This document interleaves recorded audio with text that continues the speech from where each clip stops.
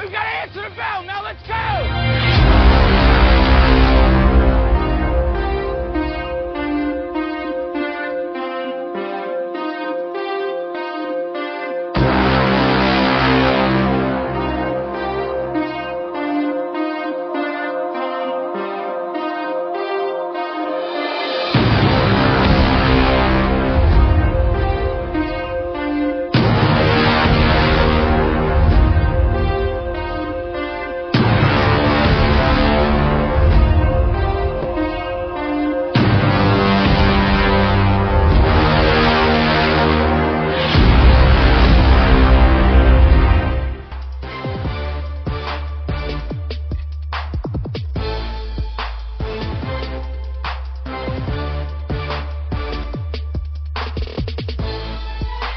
What's going on? It is a Friday here on Main Street Sports Today, presented by Mid-Tennessee Bone and Joint. Chris Yow, Maurice Patton, live from the Lee Company studio here in Columbia. Glad to have you guys with us as we are getting ready for a exciting weekend in sports, Mo.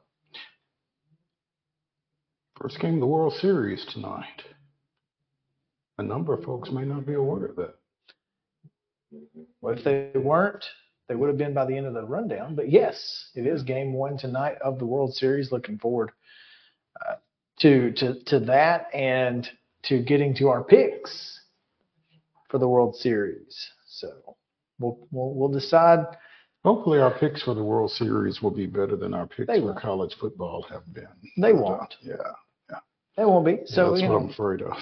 It's fine. It's fine. Listen, hey, look, somebody's got to be the landmine, if you will. So if it has to be us, it just has to be us. It is what it is. So looking forward to a good show. Tobias Wilburn's going to join us here in just a minute. We're going to talk about the state of Penn State football.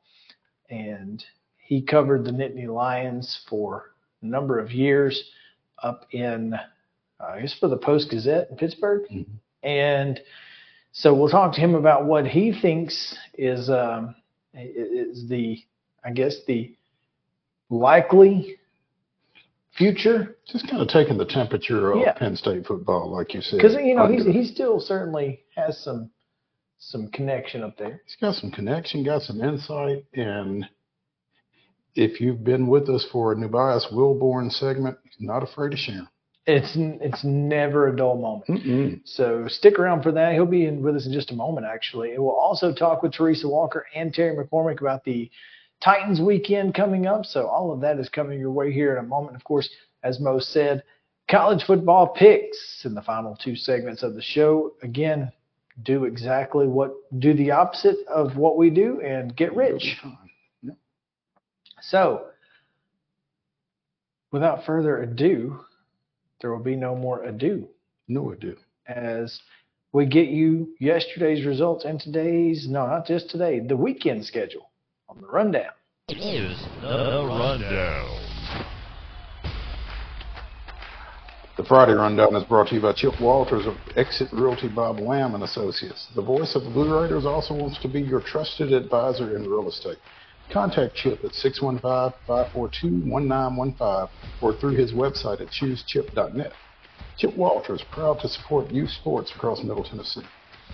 Football action last night. We'll go to the gridiron. Smyrna, a 33-21 winner over Cane Ridge. It was Columbia Central 35, Lincoln County 19. Columbia Academy wins their region with a 49-14 win over Grace Franklin. It was Watertown Blanking Community 63-0. Donaldson Christian with a big 35-17 win over Nashville Christian. Eagleville, a 23-13 winner over Cornersville. East Nashville blanked Stratford 35-0. It was Fairview 14, White House Heritage 0. Franklin County plays their way into the playoffs with a 39-22 win over Spring Hill. Glencliff is shut out by Lawson 51-0. Henry County a 31-13 winner over the Commandos of Hendersonville. Centennial routs Hillsboro 48-13. It was Red Bowling Springs 27, Joe Burns 24. Franklin closes the year with a pair of wins, 28-6 over John Overton in the season finale for the Admirals. Maplewood 48, Republic 6. Montgomery Bell Academy with a field goal late to win at 24-21 over Brentwood Academy. Middle Tennessee Christian was 51-7 winners over Ezel Harding. Moore County routs Richland 49-13. Page a 45-14 winner over Nolensville. Portland downs Hunters Lane 42-21. Providence Christian 18-7 winners over Webb School. Beach 24, Springfield 10, and Sycamore 51, Stewart County 17. Scores from the girls soccer state tournament down in Chattanooga. Bearden with a 3-1 win over Franklin. Ravenwood blanks Collierville, excuse me. Ravenwood 1, Collierville nothing. Harpeth Hall doubles up Ensworth 2-1. Same for Liberty Creek, 2-1 over Kingston. Station Camp with a 3-0 win over South Gibson, and Merrill Hyde blanks Westview 2-0. College football action from Thursday night. It was Virginia Tech with a 38-10 win over Syracuse. And in the battles of GS, Georgia Southern 44, Georgia State 27. Men's basketball action from Thursday of local interest. UT Southern goes to Cookeville and gets the 74-70 exhibition win over Tennessee Tech. And Bryan College downs Cumberland 103-93. Schedule for this weekend, we'll start with high school football tonight. All of these at 7 o'clock local time. Battleground Academy hosting Good Pasture. Blackman at home against Coffee County. Ravenwood goes to Brentwood in the Battle of the Woods. Lawrence County's at Cheatham County. Clarksville hosting Clarksville Northeast. Davidson Academy is at Christ Presbyterian. And White House goes to Creekwood. Clarksville Northwest is at Dixon County. Summertown is at East Hickman. East Robertson hosting Jackson County. And Ensworth's at home against Christian Brothers. Father Ryan hosting Warren County. Kings Academy is at Friendship Christian. Gallatin at home against Lebanon. And Sequatchie County at Giles County. Also, Hickman County is at Harpeth at 7 o'clock. Kenwood hosts Rossview. It's Antioch at Laverne. McCallie comes to Lipscomb Academy. Greenbrier plays at Montgomery Central. Green Hill travels to Mount Juliet. Mount Juliet Christian hosting Clarksville Academy. Loretto is at Mount Pleasant. Riverdale goes Georgetown to Oakland. Polcone hosting Marshall County. Franklin Road Academy is at Pope Prep. Siegel is at Rockvale. Station Camp hosts Whites Creek. McGavock goes to Stewart's Creek. The border battle, Independence is at Summit. Westmoreland plays at Trousdale County. Wayne County hosts Liberty Creek. Kirkwood travels to West Creek. And Cookeville is at Wilson Central. Again, all of those are 7 o'clock local time kickoffs. Girls soccer state championship this weekend at 3 o'clock today. 3 o'clock, Evangelical Christian and St. George's will play in the D2 Class A. And at 5:30 our time, I changed one, didn't change the other. I know, just silly me. As long as you know. At 5:30 today, Harpeth Hall will play Baylor for the Division II AA title. Tomorrow, Class A state championship, all Sumner County, all the time. Merrill Hyde, Liberty Creek at 11 a.m. Station Camp taking on Greenville in the AA state championship at 1:30. And in AAA, it's Ravenwood Bearden at 4 o'clock. Those are all at CHI Memorial Stadium, just inside the Tennessee line in Chattanooga. Major League Baseball World Series Game 1. Diamondbacks at the Rangers tonight at 7:03 on Fox and tomorrow at 7:03 on Fox. And this Sunday, NFL action, the Falcons come to Nashville to take on the Tennessee Titans. It's at noon on CBS. In the association, Denver is at the FedEx Forum tonight at 6 against the Memphis Grizzlies. That game tips again at 6 o'clock. It's on Valley Sports South. And tomorrow, the Grizzlies travel to Washington, taking on the Wizards. That's a 6 o'clock start on Valley Sports Southeast. College football action. All of these are Saturday kicks. 2 o'clock on ESPN. It's Lindenwood at Tennessee State at 3 o'clock on ESPN+. Both those games are on ESPN+. North Alabama is at Austin Peay. That's a 3 o'clock start. At 6 on ESPN, Tennessee is at Kentucky. And at 6:30 on the SEC Network, Vanderbilt is at Ole Miss. Men's basketball, Saturday, 5 o'clock. Clinton is at UT Southern, 7 o'clock on Saturday. Fisk is at Faulkner. In women's basketball action tonight, exhibition play, UT Southern is at the Glass House taking on Middle Tennessee State. And on the ice, Toronto comes to Bridgestone Arena for a Saturday 6 o'clock matchup, and it can be seen on Valley Sports South. And that is your rundown.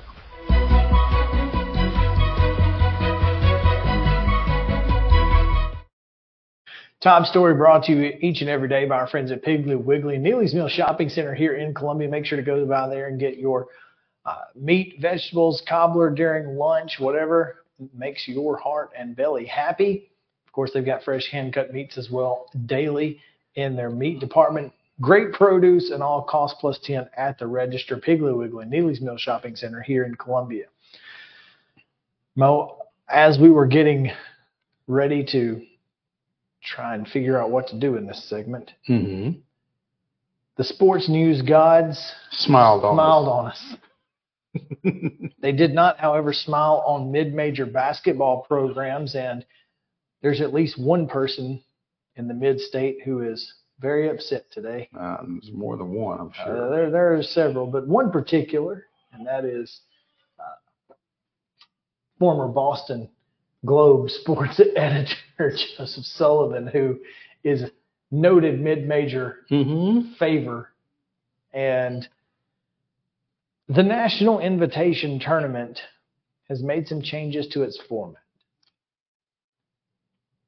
Conference regular season champions that do not win their conference tournament or are not otherwise selected to the NCAA Division I Men's Basketball Championship will not receive an automatic bid to the NIT.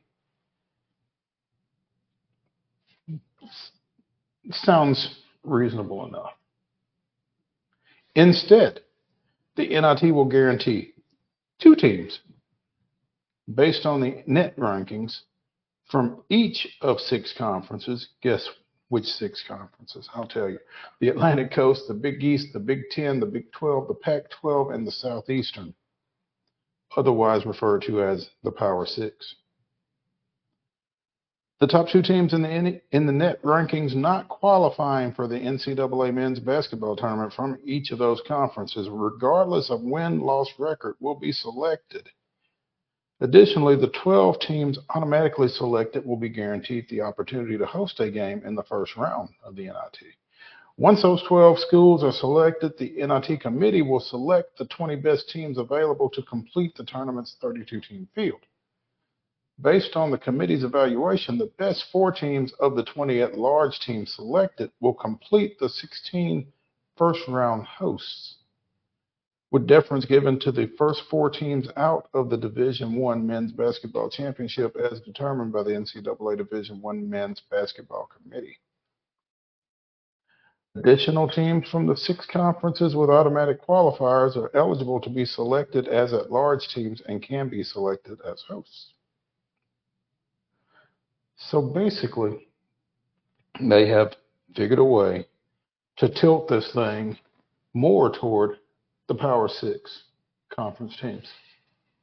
Because it makes a lot of sense. I mean, it's not like the mid-majors, made up 75% of the Final Four in the NIT last year or anything like that. Right, so, right. Oh, wait. They did. They did? Mm-hmm. Huh. As was pointed out by, I think it was Sam Doughton, among others. Yeah, among plenty of others. A number of others. Let me see if I can pull up this tweet real quick. I mean, essentially what they have done is, well, 1, it's bad for college basketball. 2, it's a horrible look. It is a bad look because here's the thing: it's clear what you're doing here, and maybe this is unfortunately just a byproduct of the fact that mid majors don't move the needle. If in fact that is the case, then tell me that. It's about eyeballs. Tell me that.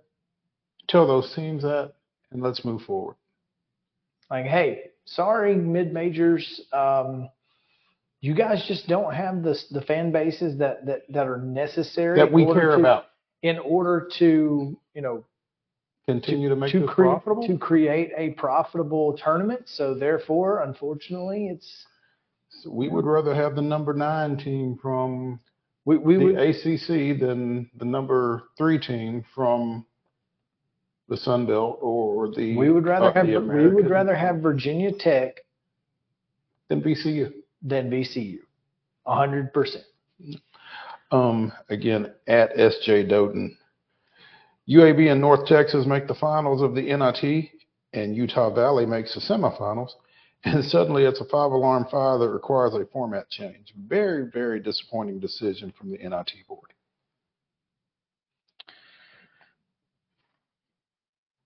So not only will it be skewed toward the Power Six, because the middle of the pack, Power Six. Middle-ish. Ideally. Regardless of record. Regardless. So in other, again, as we were saying, record. if the NCAA takes 7 teams to the NCAA tournament, then the 8 and 9 team from And the they're SEC. guaranteed a home game. Yep. It just seems silly to me. Look, I remember, I guess UAB hosted Tyler Hansborough in North Carolina in the NIT. Gosh, 2011, something like that. Place was packed. Couldn't get a ticket. If North Carolina were hosting UAB in the NIT, wouldn't have been able to give the tickets away. Right. Nobody would have cared, And so, including North Carolina's players. now And I understand that if UAB were hosting VCU, it wouldn't be that way. I get that. But this is the same argument that I've made for the college football playoff in requiring the group of 5 entrant in the 12-team playoff to be one of the top 8 seeds because it ensures a home game. Right. Because again, I'm trying to think of a school. Miami. Say Miami makes the 12-team playoff and they're at home against Tulane. There will be 4,700 people there. But if they're in New Orleans, sold out raucous crowd. It makes a difference. I get that the bigger the brand, the more eyeballs are going to be on it. But in my opinion, I don't watch the NIT to watch mid Power 5 basketball. I watch the NIT for the exciting games that we got from UAB, North Texas, Utah State, etc. last year. That's when we watch the NIT. Maybe they will see that the ratings don't change much with these rules, and they'll go back. It is experimental, they say. They say. So we'll see. These genies typically don't go back in those bottles, though. And these genies are 100%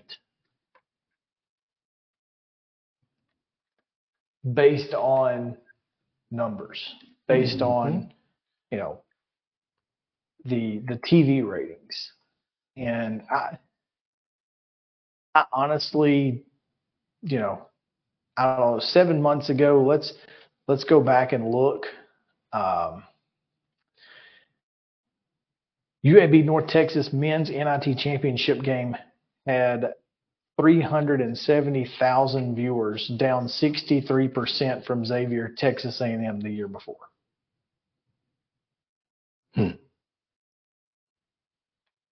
Now, that being said, Xavier Texas A&M the year before did not have to go up against Major League Baseball.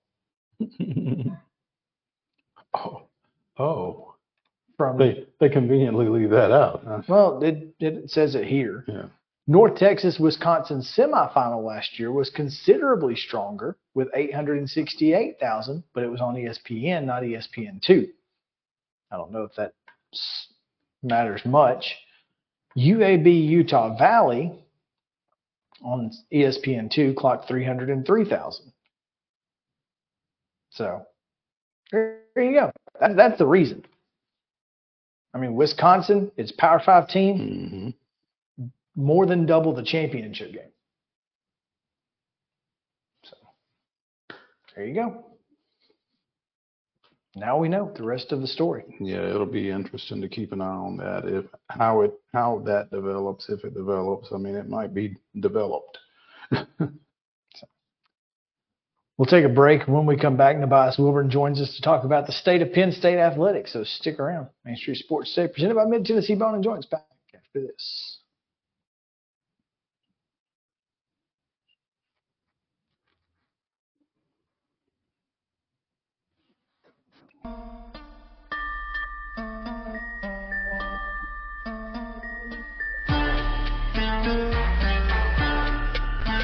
Mid-Tennessee Bone and Joint treats your orthopedic injuries and existing conditions. Our trained physicians will get you back in the game faster. Contact us at 931-381-2663 or www.mtbj.net.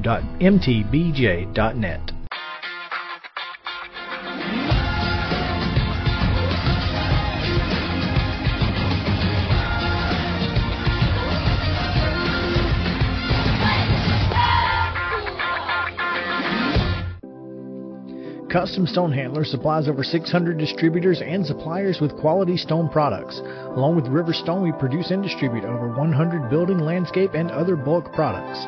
Our goal is to provide quality products, service, and partnerships to ensure our customers' success. We firmly believe that the measure of any person or company is how they treat other people and customers. Give them a call at 931-490-4990 or visit CustomStonehandlers.com. Mockingbird Title and Escrow is an attorney-owned and operated full-service title company in Middle Tennessee. We get your deals closed without worry and fuss. We're a family business that offers the highest level of expertise in our industry when it comes to closing and funding your real estate transactions. And it's a job I really love. I'm passionate about this. I'm enthusiastic about this. I like to think we're pretty well-rounded and can deal with a wide range of needs and a wide range of clients. Call 615-274-8698 today. With Lee Company technology, the best handymen are hands-off. Lee Company techs have been using visual findings and other smart technology tools for years to add transparency and virtually take customers along. You see what we see, whether we're in a crawl space or on a roof. With Lee Company, technology helps us help you, no matter what's happening in the world or at your house. Piggly Wiggly, located in Neely's Mill Shopping Center, is Columbia's locally owned and operated Cost Plus 10 grocery store dedicated to serving the community with low prices and smiling faces. Piggly Wiggly offers fresh, hand-cut meats daily as well as daily hot plate lunches from their deli counter. You're certain to see smiling faces and a helping hand when you're here at Piggly Wiggly. Come by and check out our fresh produce, high-quality meats, and more. Down home, down the street, we'll see you at the Pig. Mid-Tennessee Bone and Joint has been the official sports medicine provider for Maury County Schools for more than 40 years. We specialize in orthopedic service, and our Ortho Quick Walk-In Clinic lets you bypass the ER.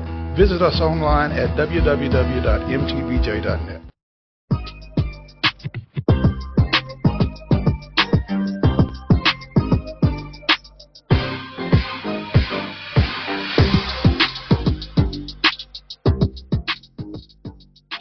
Welcome back in Main Street Sports Today, presented by Mid-Tennessee Bone and Joint. Chris Yao, Maurice Patton with you here on this Friday as we get you ready for the weekend ahead in sports. Looking forward to it. But right now we're going to kind of take a small retroactive look at the last week in college football. But then we're going to look really far ahead, Mo, way past this weekend and potentially into the next couple of years, as we talk with former Penn State beat writer and now, I guess, national freelance writer for Newsweek. Is that right?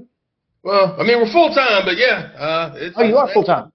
Yeah. It's been a hell of a journey in my career, even though I guess I've stayed out of more trouble than Mo Patton, but which I would love to talk about that whole situation too, but we can get there. And even though I am national now, I spent years as a beat writer. And one thing that I will say in reference to that particular situation with the Braves and the whole thing, it's very easy to helicopter in and report things, okay? Mm-hmm. It's different when you're in that clubhouse every day. Every day.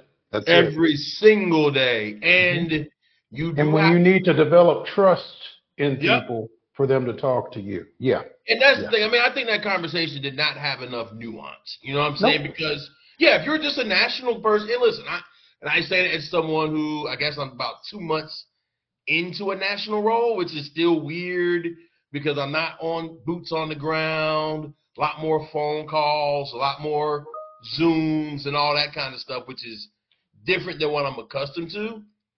But it is easier to helicopter in when you don't need that relationship. You can essentially burn the guy. Mm-hmm. Now, yeah, did he say it? Sure, he said it. I mean, it was a silly thing to say with media in there.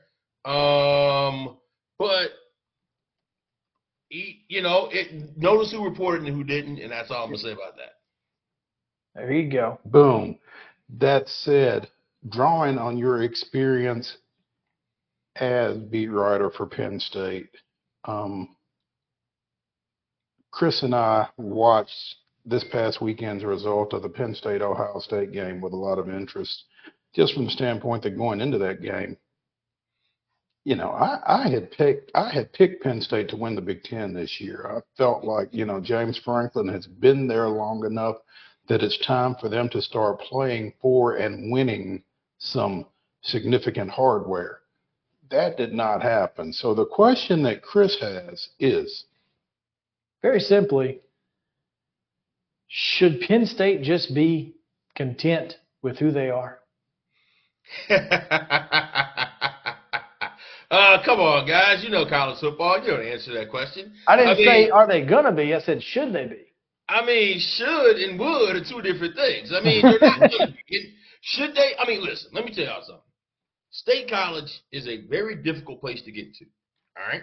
It is and I'm not saying that to be funny. I mean, it's just not an easy place to get to. The airport there is tiny at best. And you're 2.5 hours from your major cities. Essentially, for those who don't know, the state of Pennsylvania is basically like a big old rectangle, okay? Or like a trapezoid or whatever, right? And you got Philadelphia that's on the east. That's pretty much an East Coast city, okay? 5 hours away, stretched across the state, is the city of Pittsburgh, where I also spent a lot of time, right? And so there's 5 hours. In the middle is Alabama. Right. In the middle is literally Alabama. And I will tell you also see as many stars and bars as you will driving from Pittsburgh to State College or driving from Philly to State College. You will see the stars and bars as much as you will driving from Birmingham to Auburn, okay?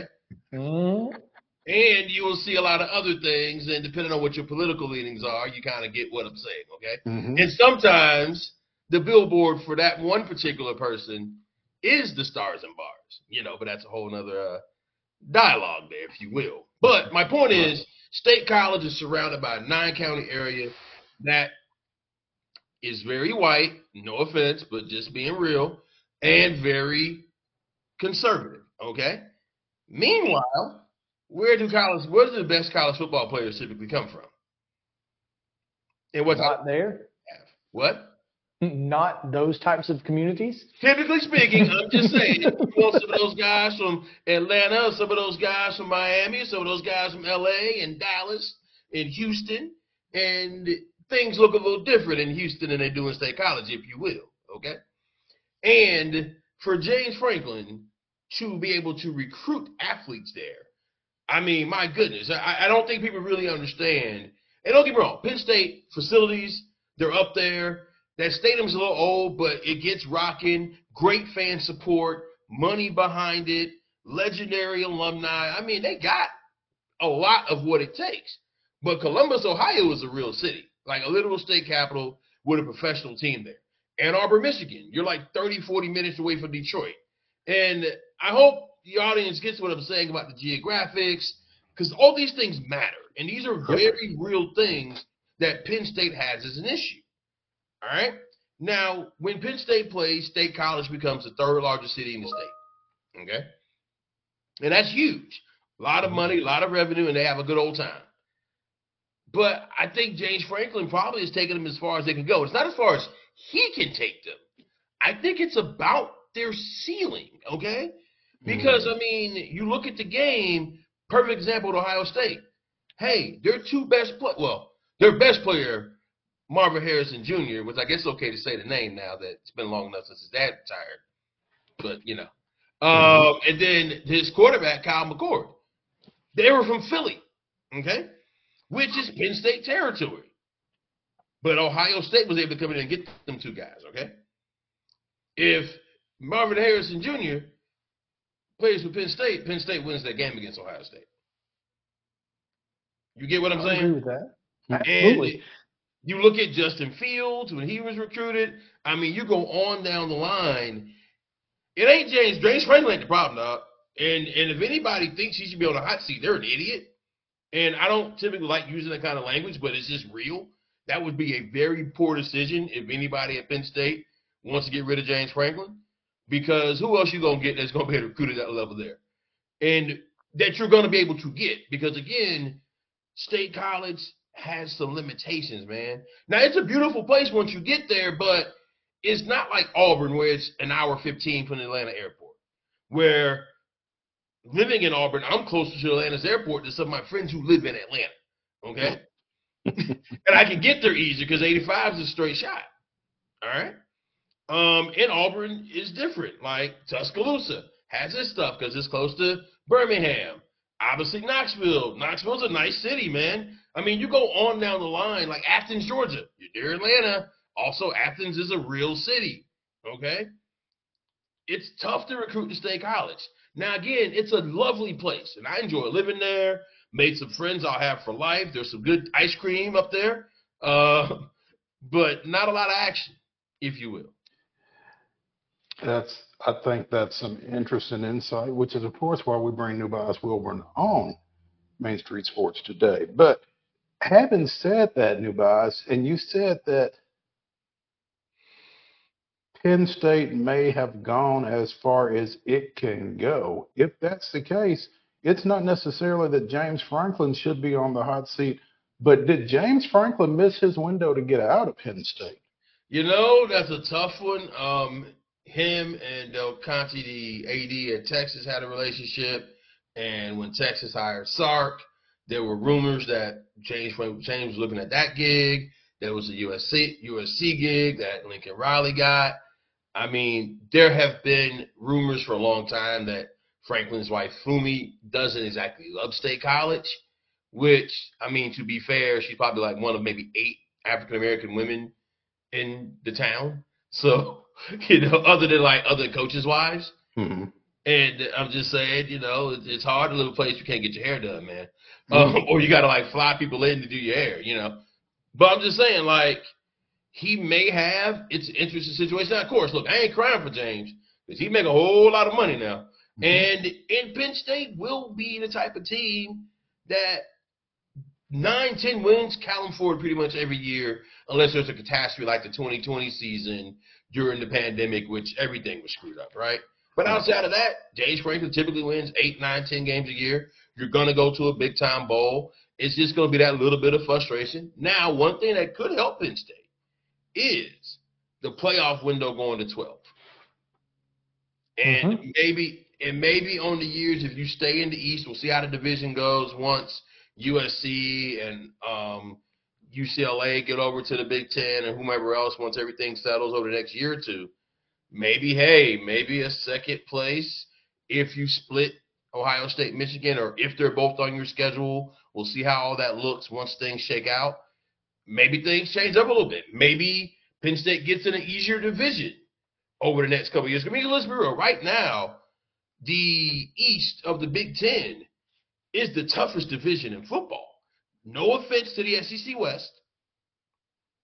No offense to, I guess, whatever divisions in last year, the Pac-12. But right now, today, can you argue that there is a tougher division in football than the Big Ten East, at least for the top 3 teams? I think it would be a tough argument to make. Maybe Oregon, Washington, and Oregon State. Yeah, maybe. Yeah, maybe. I mean, that's close. Yeah. But it's arguable, and and you could make an argument either way. Now, the Big Ten is going divisionless starting next year over the next from 24 to 28. So I wonder how, and obviously, the schedule has kind of gotten screwed up because Oregon and Washington came in late, and they're not, they're not fixing that, so they're just going to kind of wing it, I guess, within those 4 years. But and I said this to Mo, if Penn State were in the West, they would have won 7 straight division titles. I mean, and that's the problem, right? I mean, again, and one could argue maybe you put them in the West. I don't know, man. I mean, it's like Missouri in the East. Well, and that's, again, it's one of those things where, exactly, right? Like if you're Missouri in the East, right, and you got Florida, it's tough, man. I mean, and you're on the other side of the country. Yeah, and Penn State has a lot of things that work in its favor, but also work against them. They're in that tough division. And now I will say this, Michigan might not be Michigan, but for so long, considering those, hey, and I don't know, I'm sure you guys probably gotten into it. Hey, those are some serious allegations. Even though, I mean, come on, guys, let's be real here. We're not virgins, okay? Like, you know good and well that teams are doing these kind of things. It's just that they have gotten caught, and they've gotten caught in a bad way potentially. So maybe Michigan's not the same. Maybe Harbaugh gets tired of the college stuff and goes pro. Maybe he gets tired of being investigated and all that stuff. So maybe Michigan falls down. I don't see Ohio State going anywhere, though. Ryan Day. Right, what's that? Penn State does not play Michigan the next 2 years. Now they do have Ohio State and USC and UCLA, and they got, but they don't have to play Ohio State and Michigan the next 2 years. So okay, just USC though, right? Yeah, I mean whatever that means. Yeah, I mean I guess Caleb Williams won't be there maybe, but outside of that, but also this is college football today. Right? Mm-hmm. This is just where the game is. Big boys. This is what everybody says they want it. Everybody says they want big boy matchups every week. Well, okay, here it is. So we'll see. I mean, listen, I think Penn State overall is a great program. And I say James Franklin, and I think I wrote about this last week going into the Ohio State game, how he's just that one tier below. You know what I'm saying? As far as like the top coaches in football. I mean, you guys know what he did down there in Nashville, and he's done great at Penn State. It's just getting past that next level of finding a way to beat Ohio State and Michigan. And if they could ever do that, great for him. I just don't know if what they have there as a overall would be enough for them to do it consistently. Could they get hot one year? Sure. And they had, I think the 2016 season where they got hot, but then they beat Ohio State, but didn't beat Michigan. So it's just one of those things, man. Nubaz Wilburn joining us here on Main Street Sports Today, presented by Mid-Tennessee Bone and Joint. And Nubaz, you mentioned that the Michigan situation.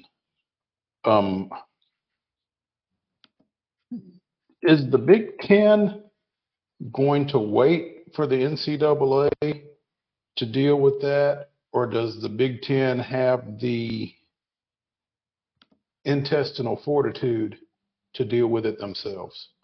Oh, okay. I thought you were going to say authority, but you said intestinal fortitude. Those are two different questions. I was going to say they have the authority to. Will they use it? I don't know, man. I mean, because, but even with the NCAA, like, let's be real. I mean, Michigan is a glamour program, all right? Do you want to take down a glamour program? It's easy back in the 80s to pick on SMU, or it was easy, I guess, in the 90s to pick on Miami. But do you want to take down a legitimate glamour program, not to mention other political things that would change in the state of Michigan if Michigan struggled, right? I mean, you talk about a lot of money. And are you willing to do that to your conference and to that state and that school? I don't know. Don't they lose a boatload of credibility if they don't? Or do they care? What credibility? I mean, what? Okay. I mean, in this day and age, theoretically, What is it? I mean, and I'm not. By the way, I mean, yes, logically, you're absolutely right. But does anybody care? I wish people cared, but like, I'm not certain people really care anymore. I think that we've gotten to a point in the world in general where people don't trust anything, but they still keep watching. And there's no question there. And the future of, with the future of the way college football kind of sits, and I guess going back to the Penn State situation, the haves are getting more and more, the have-nots are getting less and less. Where does Penn State fall in that? First of all, late-stage capitalism is a hell of a drug. But let's be real. Penn State's still a have, man. I mean, like, they are. They're just not on the highest tier of haves. They're not on the Ohio State, Alabama, UGA. They're in the Tennessee tier right now. Would you agree with that? I'd probably put them half a step above Tennessee. Oh, that's something. I don't know about that, man. I mean, you know what I'm saying? Like, that might be a whole other show that we could, go back and look at program. I mean, that might be. I would say, are you based on the point? My point to the reason I say that, Nabias, is because I don't think Tennessee has hit its ceiling, and I think that because of geographics and all the things that you mentioned in the beginning of this segment, Tennessee can get to that next point where Penn State probably can't.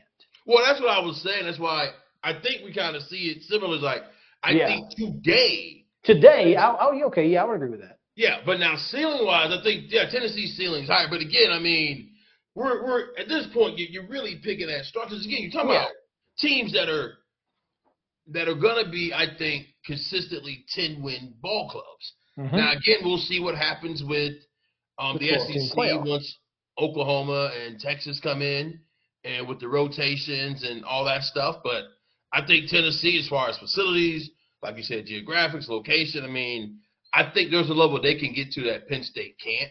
I think Penn State is about at its ceiling, but they're also very high up there, man. I mean, but hey, a 12-team playoff where you're playing these folks at neutral sites makes a big difference. Once you get to, you get that home game against, let's say Tennessee.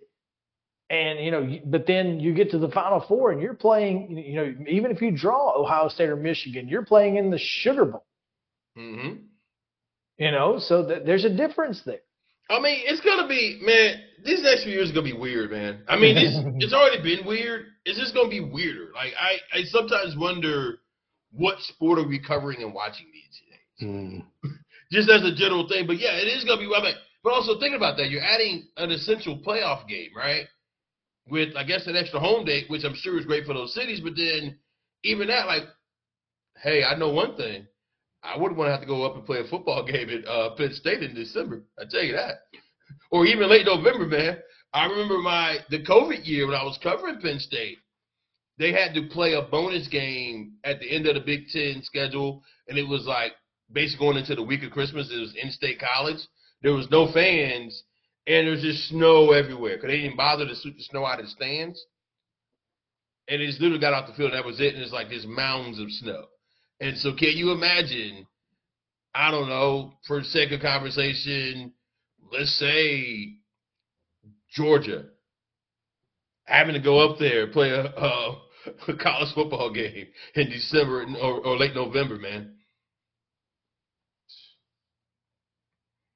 Again, that's interesting to think about. That's interesting perspective, and that's kind of what we expected when we reached out to Mr. Wilborn.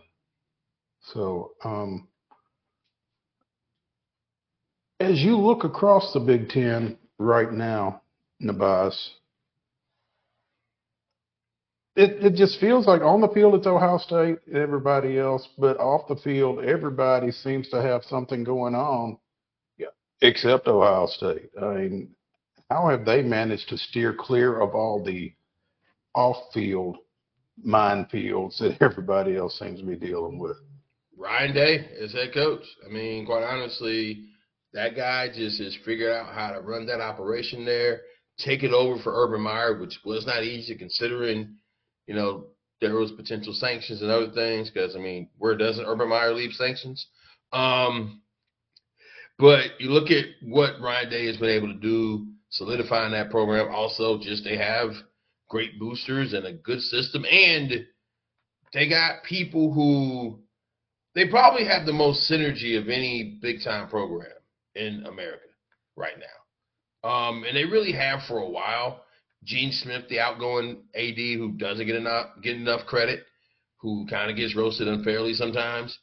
That program has really found a way to rein everybody in and keep everybody online, which, as someone who covered Auburn for a while, I know what it looks like when you don't have synergy.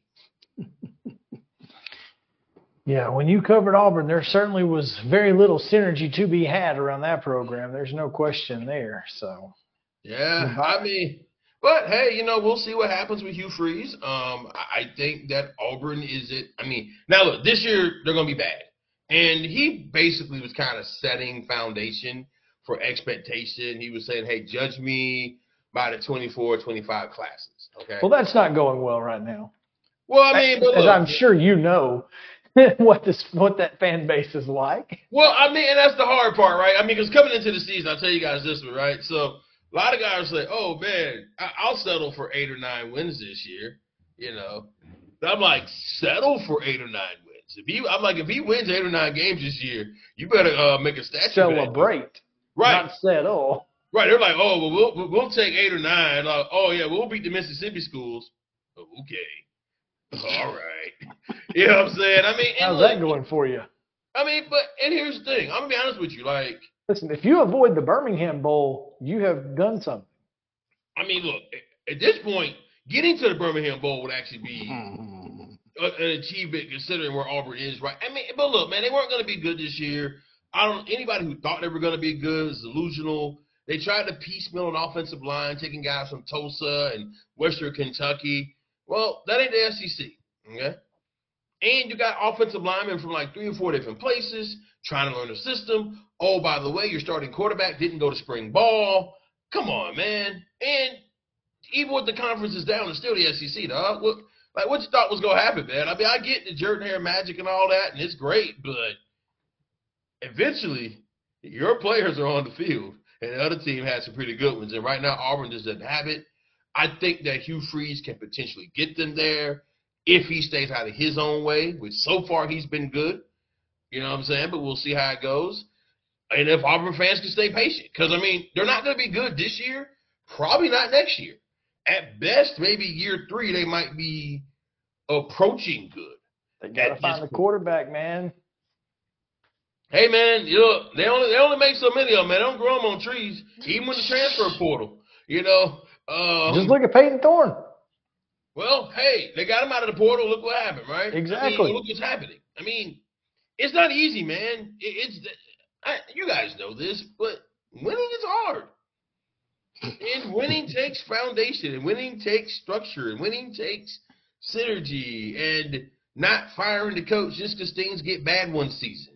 But Auburn has tried to work this thing with duct tape, and they've tried to piece it together for all these years, and I think it's probably in their best interest to hit rock bottom. They need to feel it a little bit. Then maybe they get it together and realize work together. That's what I would like to see them do, but if not, they'll just be Auburn, and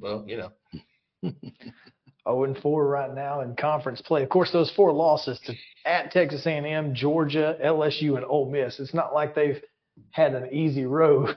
Yeah. Which, by the way, this is the first time since the early 50s that Ole Miss beat Auburn in consecutive years. That's wild. But that just goes to show you the state of each of those programs. Historically and today, yeah. Nabias, we appreciate you taking some time with us, man. Looking forward to talking with you again soon. Always a pleasure. Hey, thank y'all for having me, man. Y'all be good. Thanks, Nabias. We'll catch up, man. All right, we'll take a quick break. When we come back, a little baseball talk. We will give you our prediction on the World Series before we get to the Titans at the top of the hour. So stick around. Main Street Sports today is presented by Mid-Tennessee Bone and Joint. Back in a moment.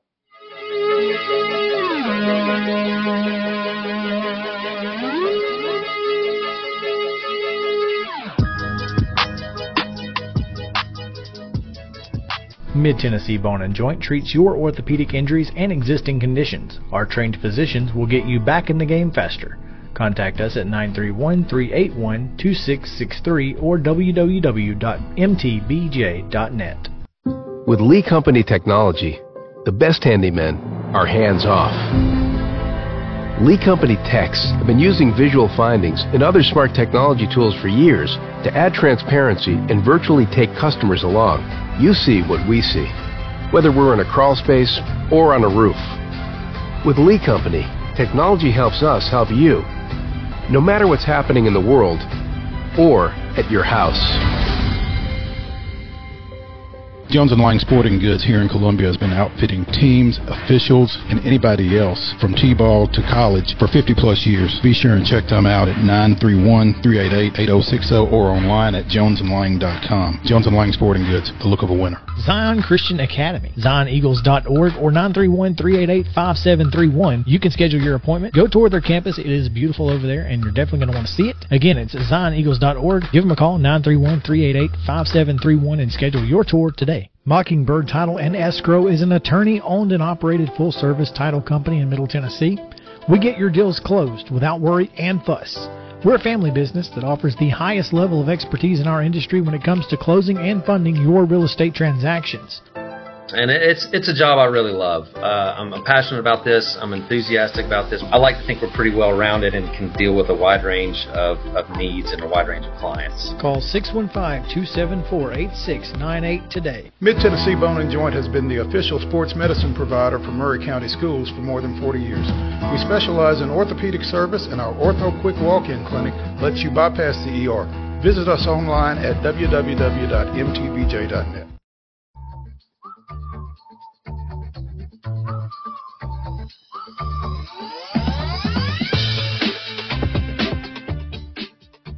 Welcome back in Main Street Sports Today, presented by Mid-Tennessee Bone and Joint. Chris Yao and Mo Patton here on this Friday edition.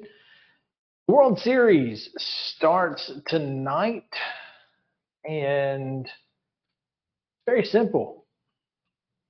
Texas and Arizona will go at it tonight and tomorrow in Arlington. And should be an interesting set of games in Arlington, though. You mean before it goes to Phoenix, basically? Yeah, these two here in Arlington at Globe Life. You know, Arizona lost the first two in Philadelphia. Obviously, they don't want to have to replicate the answer backs. They don't have to replicate that if they can help it, so they feel like they need to split at Globe Life, I would assume. Well, it's interesting because Arizona dropped the first two at Philadelphia. Meanwhile, on the American League side, the home team did not win a game in the ALCS. That's right. So, just for whatever that's worth. I think that's worth something. Yeah, let's see. Right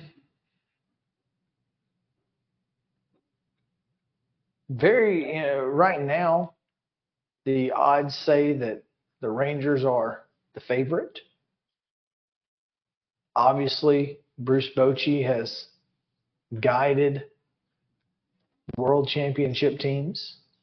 College Grove resident, Bruce Bochy. We're gonna have to keep. That's just how it goes. Uh-huh.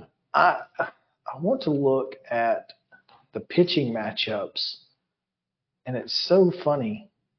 So Gallen and Eovaldi will go tonight in Game 1. Merrill Kelly for Arizona tomorrow against undecided.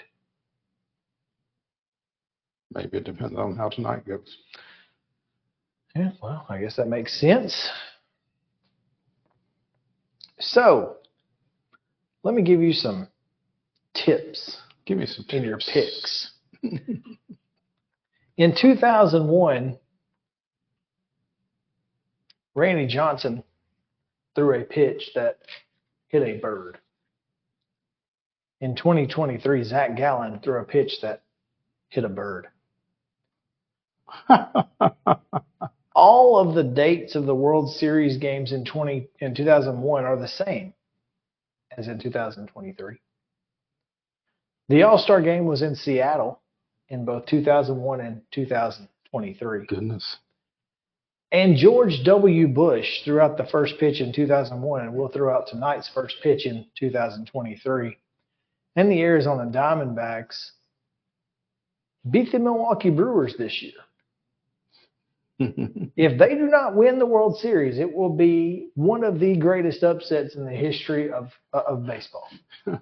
Based on everything else that Based lines on up, all of the dumb stuff that doesn't make sense, but lines up in their favor. but lines up in their favor. Just seems like it's Diamondbacks to lose, Mo. Well, I tell you, the way Texas swung the bat, particularly in that Game 7 against the Astros, whatever dumb stuff lines up in Arizona's favor, They're going to need it. they're going to have to pitch.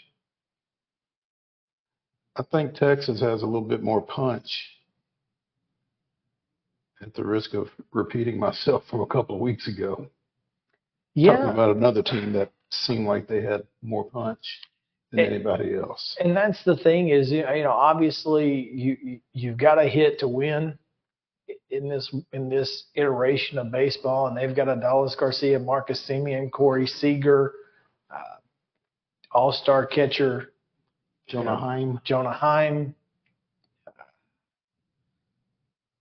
I don't know. I feel like the depth of this Rangers offense is it's a lot.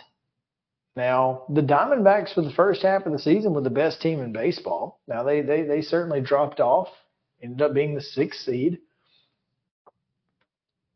That being said, they've played the end of the season much like they played the beginning of the season, and it's really hard to vote against, guys who are capable of pitching as well as they're capable of pitching.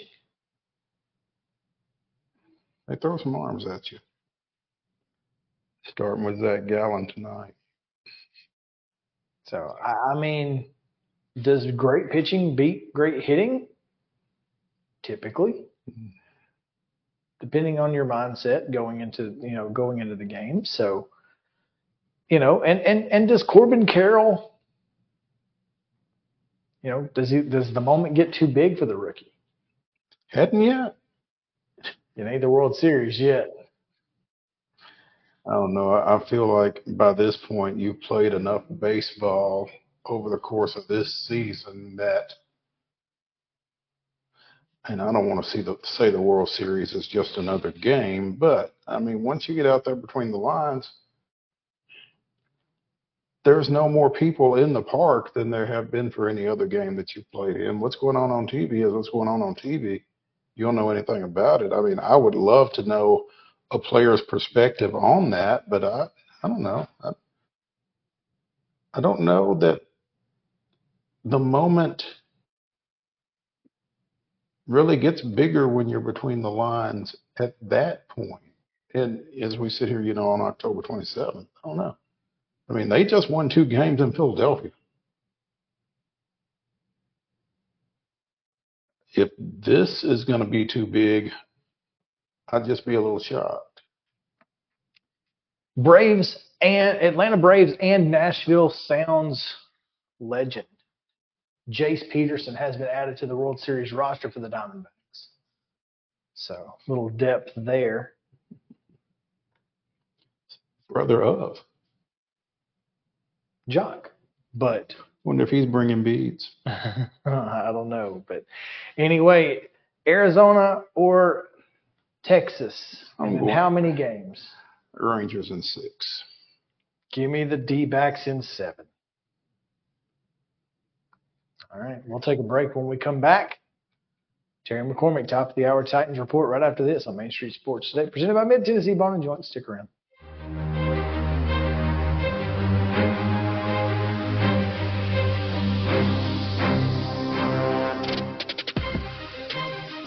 He shoots, and he scores!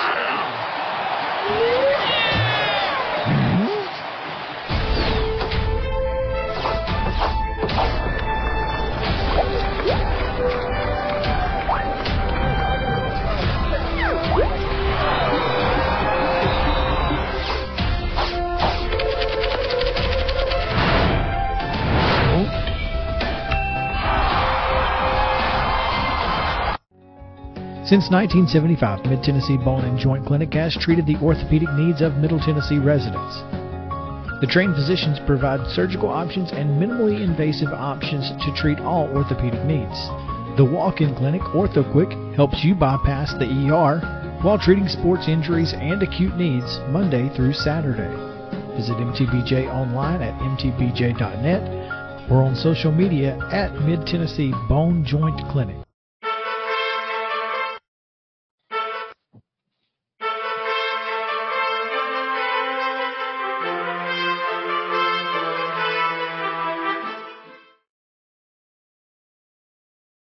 Top of the hour Titans report with Terry McCormick. Terry, what's up? Well, I think we got half the news that we expected from Mike Vrabel today at his Friday press conference. Ryan Tannehill out for this game with an ankle injury. I think we all expected that. High ankle sprain that he suffered against the Baltimore Ravens in London. Didn't come around, but he's still sticking to the two quarterback story and has not announced which one will be a starter on Sunday, although I'm believing I'm very much leaning to the fact that it's going to be Will Levis probably under center at the outset of the game, or at least getting the bulk of the snaps on Sunday. How funny would it be if they come out Wildcat or King Cat to open the game? It would be so Vrabel if they did that. That would be one of the most Vrabel things ever, would be to come out with Derrick Henry in the Wildcat to start the game. The starting quarterback. And he get the listing as the starting quarterback. Now, that said, that brings up a legitimate question. How much will they use Derrick Henry on Sunday? Common sense and logic says you'd want to wear him out, let him get. This is a Derrick Henry 20-plus carry game because you're starting an inexperienced quarterback no matter which way you go. But with all that's going on and all the rumors swirling around about possible trades here or there, if Derrick Henry doesn't get a lot of carries on Sunday, then that will give you a clue that something might be up. As you started on that conversation, that kind of got me going in that direction as well. If his carries are limited, are they protecting him for his next team?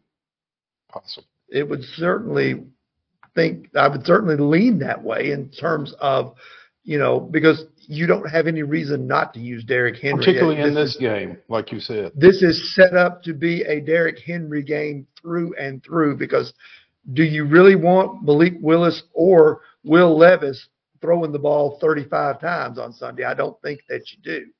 So if you're going to try and control the clock and run the football and stay in third and manageable to help your rookie quarterback and your second-year quarterback, then it makes sense that Derrick Henry should see a lot of snaps and a lot of carries. Not that you wouldn't use Tyjae Spears for his share of the load too, because he's proven to be, in the short time that he's been here, a pretty decent weapon out of the backfield, both as a runner and a pass catcher. So I think what you probably, if you're not going to use Derrick Henry on Sunday and he's not your guy, that's going to be the lead guy in the backfield, then I think that would alert everybody that something is up. I would just hate to see Tyjae Spears get 12, 14 carries and catch 5 or 6 passes. It would break my heart, really. I mean, if he happened to score 15, 16, 20 fantasy points, it would just be tough. It'd be tough to watch. Except that, oh wait, no, it wouldn't, because he's on my fantasy team. Mm-hmm. Because I kind of saw this coming. So yeah, no. But this is an interesting week, obviously, with Arthur Smith coming back and all of the things that go with that, and so it's going to be, of course, Oilers weekend and alumni weekend. It's just going to be an interesting weekend and in total, Terry. So what do you expect to see at 30,000-foot view? Well, I think it's going to be fun, like you said, to see the Oilers uniform, this particular design that they wore for nearly 2 decades. They last wore those in 1998. And Mo, you might remember this. You might as well, Chris. They were playing at Vanderbilt the day after Christmas against the Minnesota Vikings. Randy Moss put a nice cap on a rookie year by just going off in the game. Do you remember that? Is that the one where they were shoveling snow out of the stands at Vanderbilt? Absolutely, it was. Yeah. Absolutely, it was. Yeah. Fun times. So, been a while since those uniforms have been out of the mothballs. No question. Terry, tell us about Zen Sports. Gladly. Zen Sports is the new sports book in Tennessee that is revolutionizing the way you earn sports betting rewards. With Zen Sports, your rewards are cash rewards. You bet with real money. Now you're rewarded with it too. Earn a whopping 5% cash back welcome bonus for your first 15 days when you sign up with the code MAINSTREET, MAINST. Keep betting and keep earning every month after that with up to 3% cash back rewards on your betting volume. Best of all, you can earn cash commission on your referral bets with the Zen Sports Referral Rewards Program. Zen Sports, betting just got better. Gambling problem, call 1-800-889-9789. Terms and conditions apply. Must be 21 and older and in Tennessee to bet.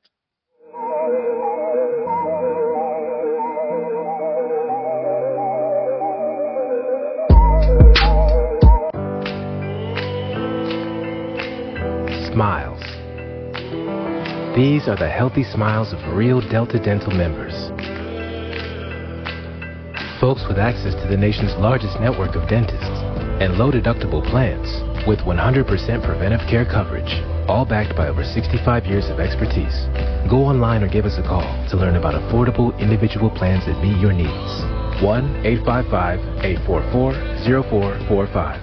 It's the biggest racing show of the year, Friday through Sunday, November 3rd through 5th at Nashville Fairgrounds Speedway. 6 fast-paced divisions of racing on the quarter-mile Friday night, pole qualifying in 3 big feature events Saturday night, and the Curb Records Big Machine Vodka Spike Coolers All-American 400 on Sunday afternoon. Racing starts at 6:30 Friday, 5 o'clock Saturday, and 1 o'clock Sunday. Tickets available at NashvilleFairgroundsSpeedway.racing or at the gate on race day. It's the 39th All-American 400 weekend, Friday through Sunday, November 3rd through 5th. Get your tickets now.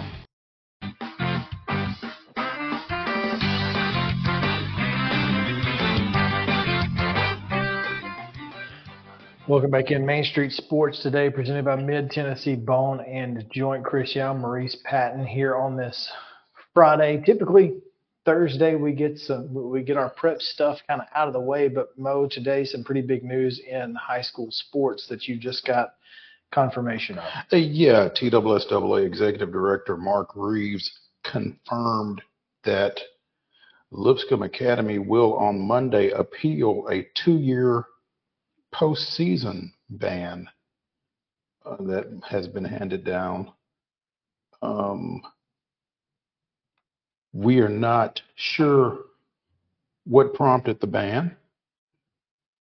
We're not sure about a whole lot of stuff, but we do know that an appeal has been scheduled for Monday by Lipscomb with the TSSAA Board of Control.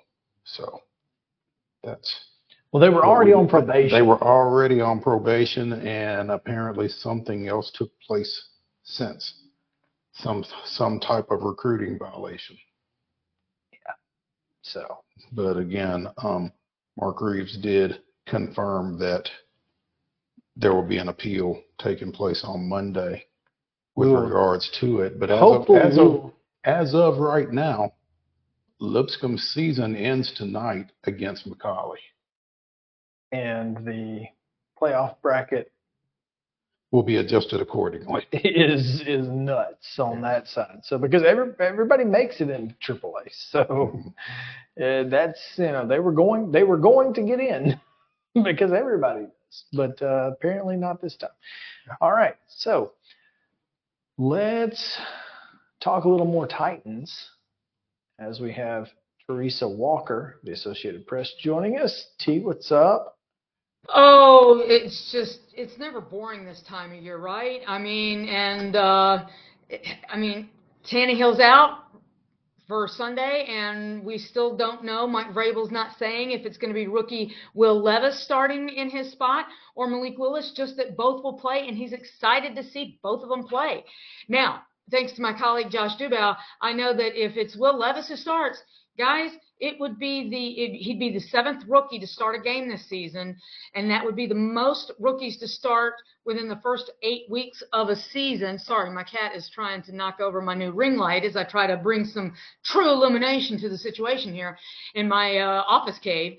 And so, we might be on the verge of some history here on Sunday, and I think there's a group of people who want to see Will Levis play because, well, here's the thing that goes against Malik Willis. The GM that drafted him last year, he gone. John Robinson was fired in December. The GM that took Will Levis traded up to number 33 in April to make him their pick. So, I mean, you can read the tea leaves. Sorry, Mike, but it sure seems like they're going to go with Will Levis at this point.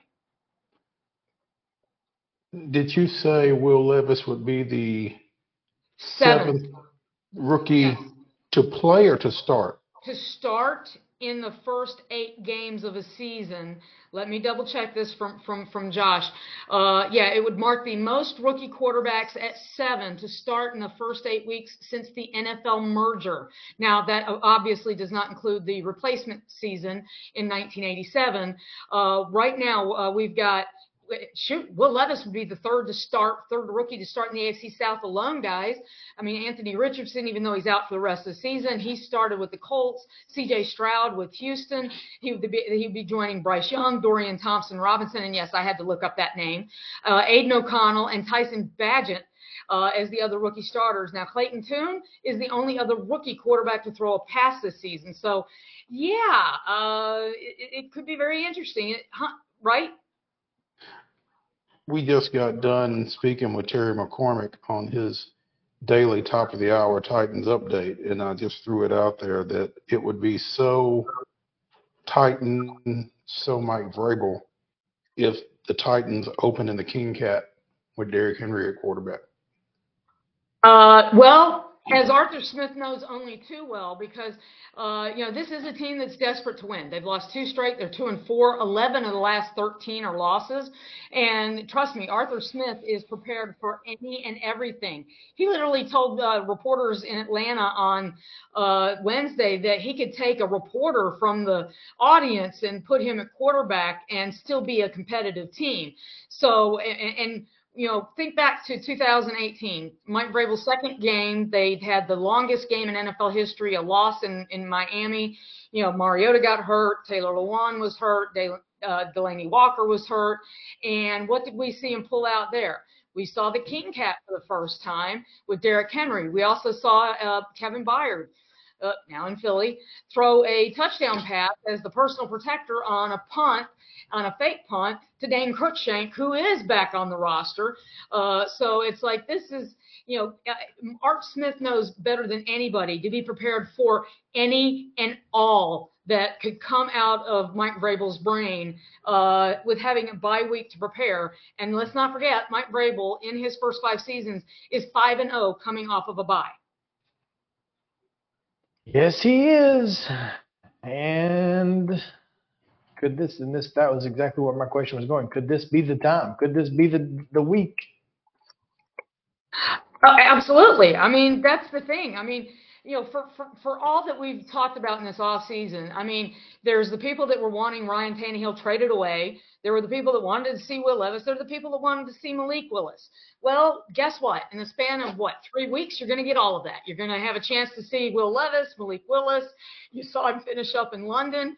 He had 5 pass attempts, completed 4, but he also was sacked 4 times on 5 dropbacks. I'm still trying to do the math on that one. And the one area that Mike Vrabel said he wanted to see Malik Willis grow the most was in knowing game, down, and distance situations. So, if it's 3rd and 7 and if you need 4 yards to get in field goal range, make sure you get 4 yards. Well, what did we see him do when they were near the goal line in a 1-score game? He ran east-west. He didn't run north-south. I mean, guys, I know I've been watching football for a while, but even if I were a rookie, the goal. Getting in the end zone is the goal for an offensive player, and the fact that self-awareness was lacking, and he just started running around. It felt, no offense, Malik, but it just feels like there's too many bad habits from playing at Liberty where he was allowed to do just about anything and run around and make a play. You got to know the time left in the game. You got to know the location where you're at, the down, the distance. Those are important things. And guess what? Will Levis may not be any better. But for everybody that's been, pumping ready to see the Will Levis train get, roll out of the station, I'm thinking Sunday is going to be your chance. My bigger question, again, we just discussed this a little bit with Terry McCormick of the Titan Insider.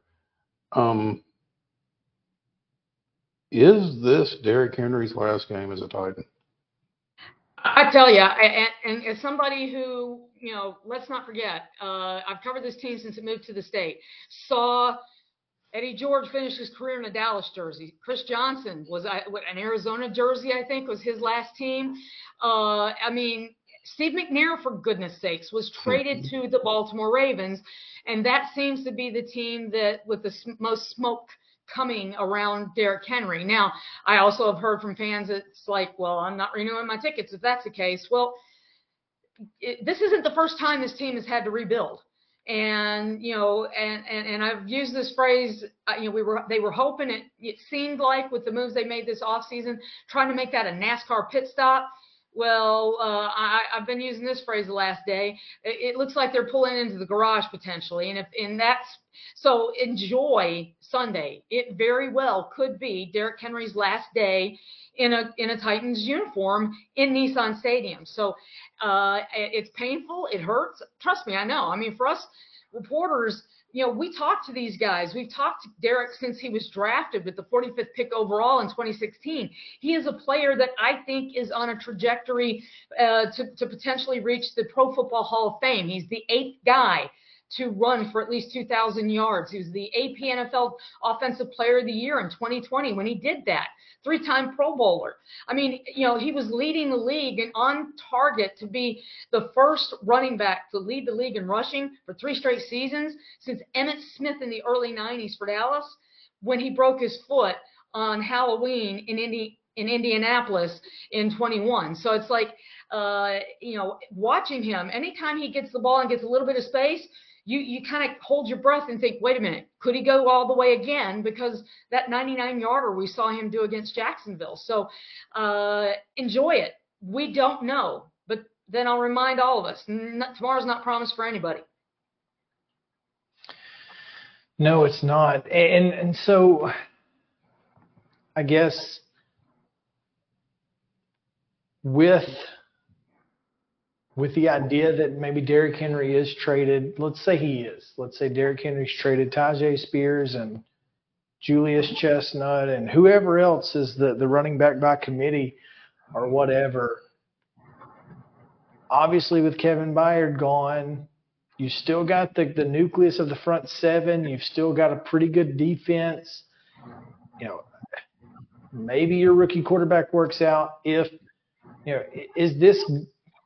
this more likely to be a competitive rebuild like we saw with the Predators or a burn it to the ground and, hopefully by the time you open the new stadium, you've got a decent team? Hey, they've got Jeffrey Simmons. They've got pieces, okay? They've got a lot of young pieces. I mean, Peter Skoronski is a rookie at left guard, and that's a guy that they truly believe that can be a 10-year starter in this league.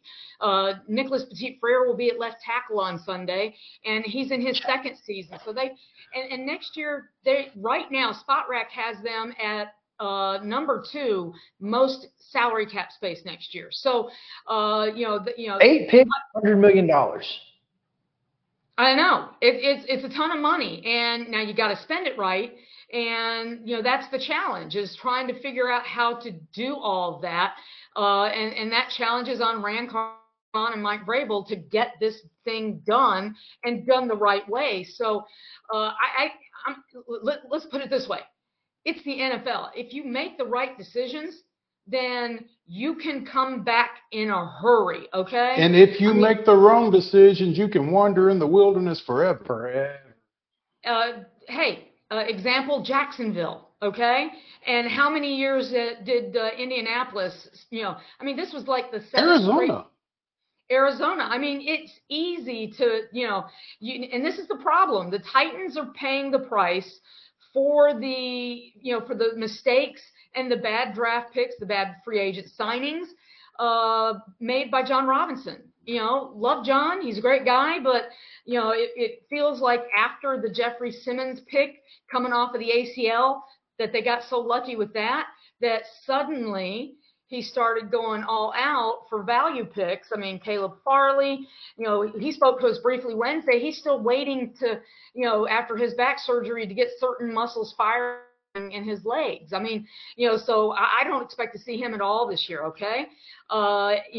Bad pick. Dylan Radins is not a starter. He was a second rounder. Christian Fulton is in a contract year. He was a third round pick, but he was a high draft pick out of LSU, should be starting. And, he's struggling. This is a guy you would think would be earning his next contract, if not from Tennessee, from somebody else, a guy you would want to earn a next contract with this franchise, and that's not happening. So that's the challenge right now for this franchise. And, they've got to, we saw a lot of injured players, let go this offseason to clear some cap space to help them start rebuilding.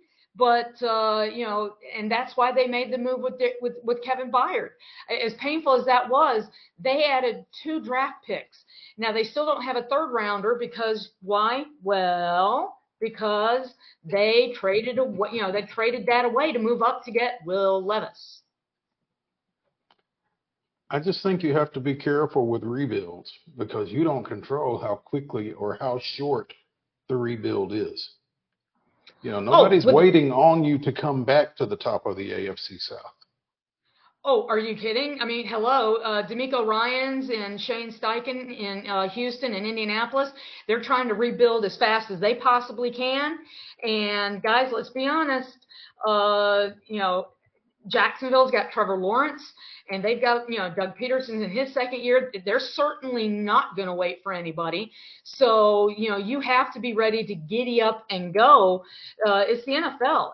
Nobody is going to cry tears for you. They're just going to try and pick over your bones, which is why, my colleague Rob Motti yesterday talked about, he led his potential trade deadline story with, number 22.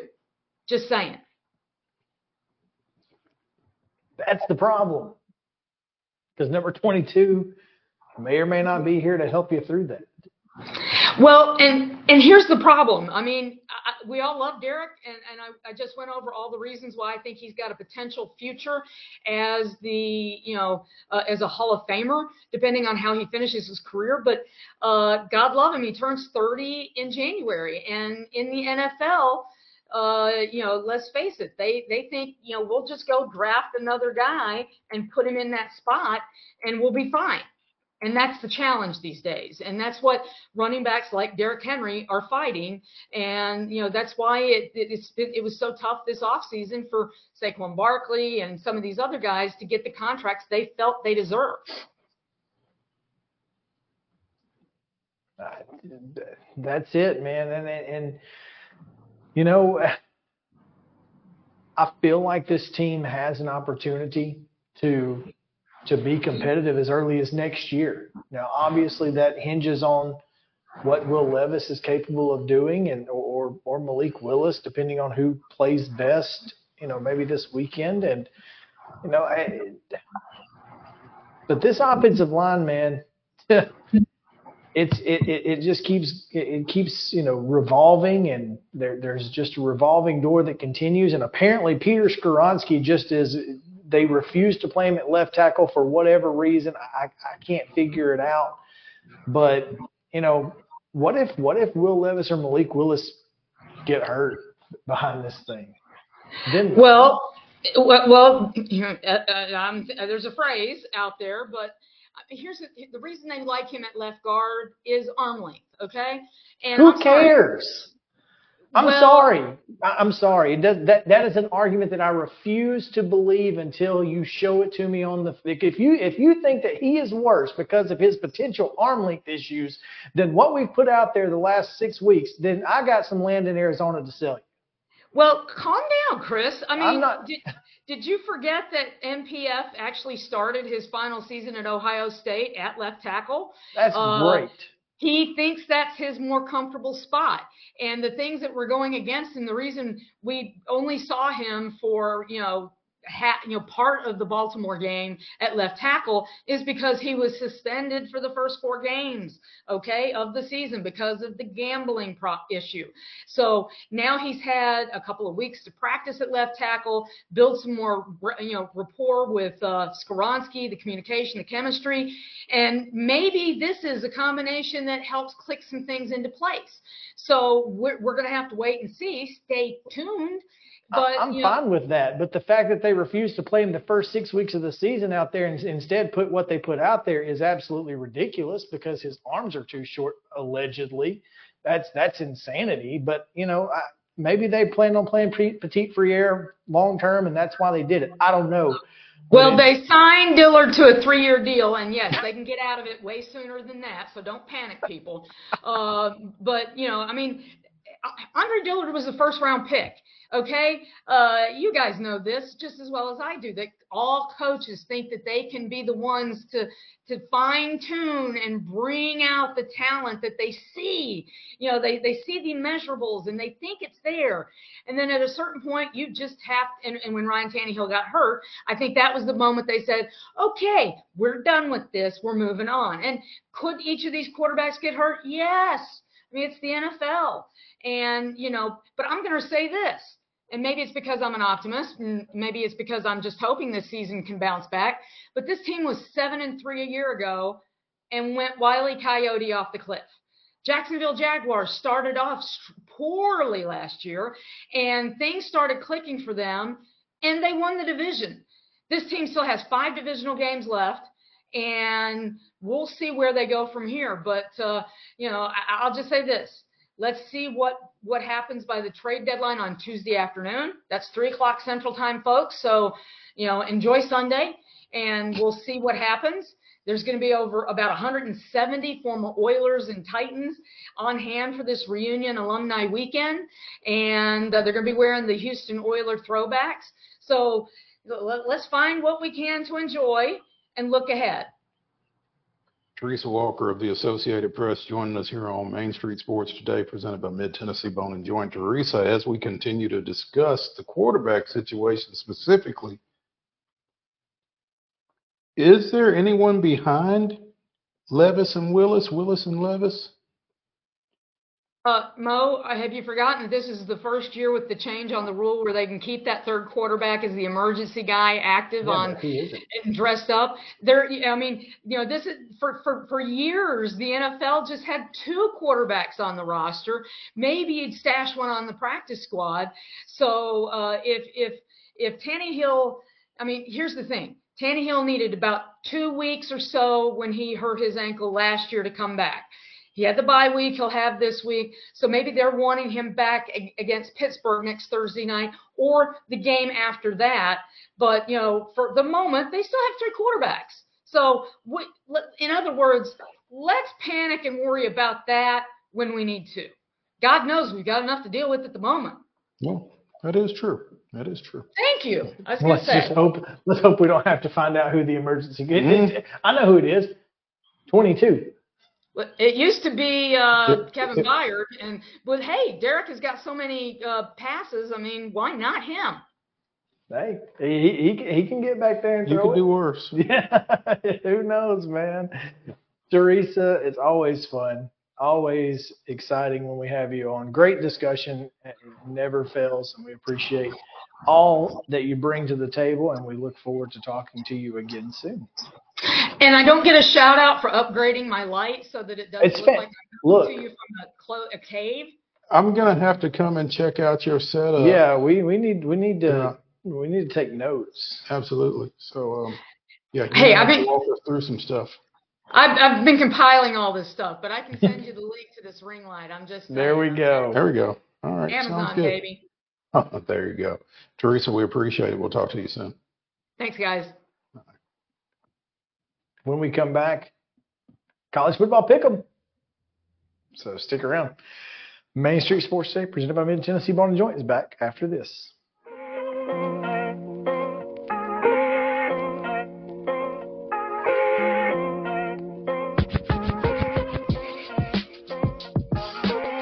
Mid Tennessee Bone and Joint treats your orthopedic injuries and existing conditions. Our trained physicians will get you back in the game faster.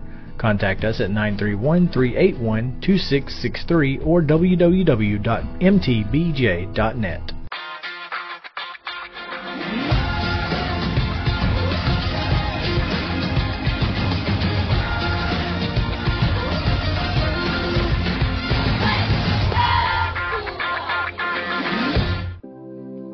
Custom Stone Handler supplies over 600 distributors and suppliers with quality stone products. Along with River Stone, we produce and distribute over 100 building, landscape, and other bulk products. Our goal is to provide quality products, service, and partnerships to ensure our customers' success. We firmly believe that the measure of any person or company is how they treat other people and customers. Give them a call at 931-490-4990 or visit CustomStonehandlers.com. Mockingbird Title and Escrow is an attorney-owned and operated full-service title company in Middle Tennessee. We get your deals closed without worry and fuss. We're a family business that offers the highest level of expertise in our industry when it comes to closing and funding your real estate transactions. And it's a job I really love. I'm passionate about this. I'm enthusiastic about this. I like to think we're pretty well-rounded and can deal with a wide range of needs and a wide range of clients. Call 615-274-8698 today. With Lee Company Technology, the best handymen are hands-off. Lee Company techs have been using visual findings and other smart technology tools for years to add transparency and virtually take customers along. You see what we see, whether we're in a crawl space or on a roof. With Lee Company, technology helps us help you, no matter what's happening in the world or at your house. Piggly Wiggly, located in Neely's Mill Shopping Center, is Columbia's locally owned and operated Cost Plus 10 grocery store dedicated to serving the community with low prices and smiling faces. Piggly Wiggly offers fresh, hand-cut meats daily as well as daily hot plate lunches from their deli counter. You're certain to see smiling faces and a helping hand when you're here at Piggly Wiggly. Come by and check out our fresh produce, high-quality meats, and more. Down home, down the street, we'll see you at the Pig. Mid Tennessee Bone and Joint has been the official sports medicine provider for Maury County Schools for more than 40 years. We specialize in orthopedic service, and our Ortho Quick Walk-In Clinic lets you bypass the ER. Visit us online at www.mtbj.net.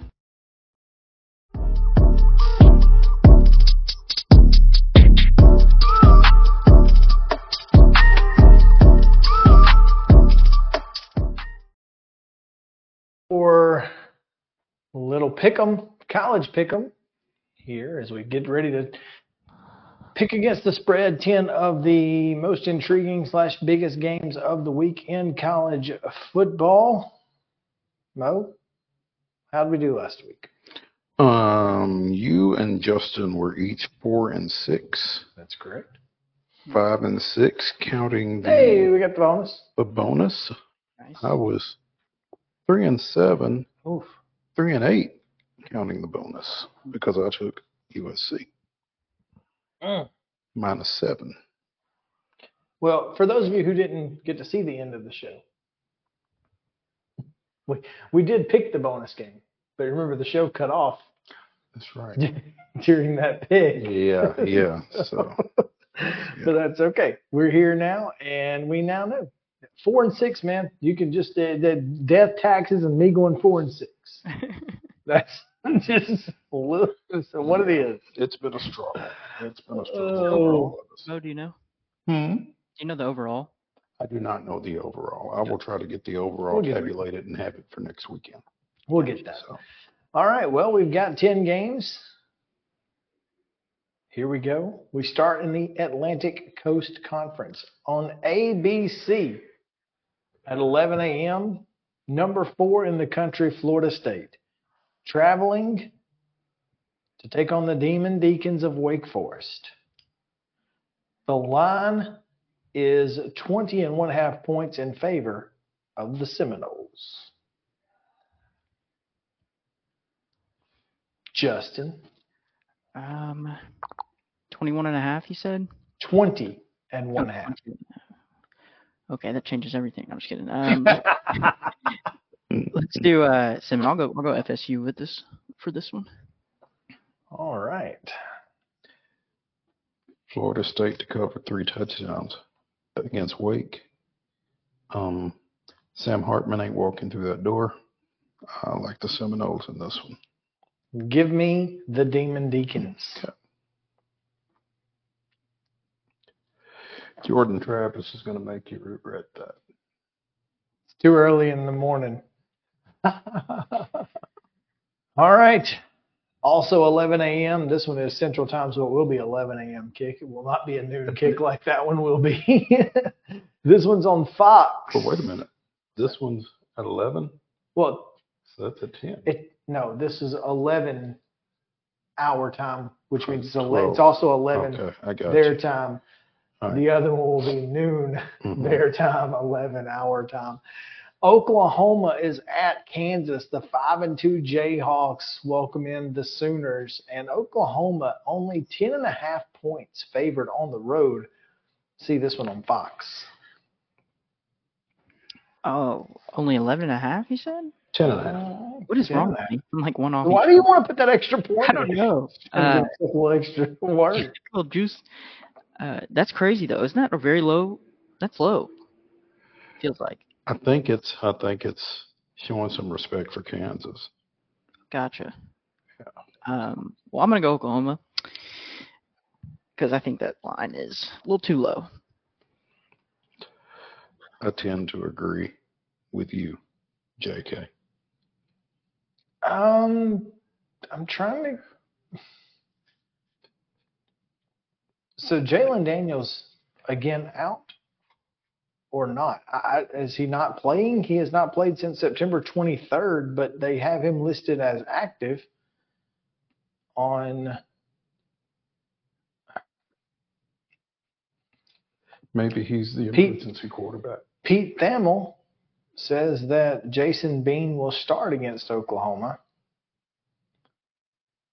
Daniel's still dealing with those back issues. So now at this point, kind of like Utah, right? Where your backup might as well just be your starter at this point because Jalen has missed so much time. It's interesting. Bean has thrown for 913 yards, 9 touchdowns, and 2 interceptions on the year. Dylan Gabriel had a tough week last week, and I ended up winning this game by taking UCF over Oklahoma last week. I don't think that's going to be the case. I'm going to give me the Sooners. If Jalen Daniels were playing and he had been healthy and but I just. That was a lot to say, OU. It was. Well, I mean, I was making my process out loud. You were Ed Sheeran thinking out loud? Yeah, it wasn't. No, I mean, look, I haven't researched these ahead of time. I'm researching them as we do them. So, I mean, if I'm going to do any research at all, you guys have to hear it. I hear that. I feel that. Oh man, CBS 2:30. The world's largest outdoor cocktail party, probably the world's largest cocktail party, period. Indoor or out. So, Georgia, Florida in Jacksonville this is the last time, at least for I believe so, because they start work on. Next year, they'll go home and home for the next 2 years, and then we'll see what happens. Number 1 Bulldogs are 14.5 point favorites. Ooh, this is an interesting one. I'm gonna be a little lame and just go Georgia. I just can't. I don't like Florida, obviously, so it's just hard for me. And yes, I know I shouldn't use emotion while picking these, but I just don't see them showing up and taking care of business. I just don't know that Florida can play well enough to stay within 15 points of Georgia. Right, exactly. So that's the basis for me taking Georgia to cover 14.5. I mean, I feel like that is a legitimate thought. I mean, I don't know. I don't know why Florida should be in this game, But you feel like they will. but I feel like they very well could be. I think the biggest thing is still very simply that Mike Bobo is the offensive coordinator for the Georgia Bulldogs. They're not at home, and they've struggled mightily. And they don't have Brock Bowers. They don't have Brock Bowers. If this tells you anything, 14 may be the perfect number in this one because, I mean, it's 50-50 on ESPN, so 50% of the public are right on it. The line has not moved. It is still 14. So 14 seems like the perfect number, which means you're kind of screwed either way. Mm-hmm. So I'm going to go with Florida just because without Brock Bowers, who knows? I'm not as concerned looking at this number. I'm not as concerned with Georgia's ability to score or not as I am with Florida's ability to score or not. Reed Pearsall exists. Ricky. Sorry, Reed. Who is Reed? I have no idea. Ricky Pearsall. He does exist, and he is a heck of a receiver. I think that might be a high school player. Don't know. A Reed. So, but yes. He played for Lincoln County. I think so. I think he does. I think so. Because I heard his name last night when I was watching the ball game, and I think that's where my head was. So Reed does exist. He just is in Lincoln County. He's not going to play tomorrow. No. But yeah, give me the Gators, man. I don't know. I feel good about that. All right. 2:30 on the ABC. It's BYU at the Texas Longhorns. Number 7, Texas comes in the 17.5-point favorites. Oh, by the way, Quinn Ewers is out. Tell me that again. 17.5 in favor of the Longhorns. Against who? I'm sorry. BYU. BYU at Texas.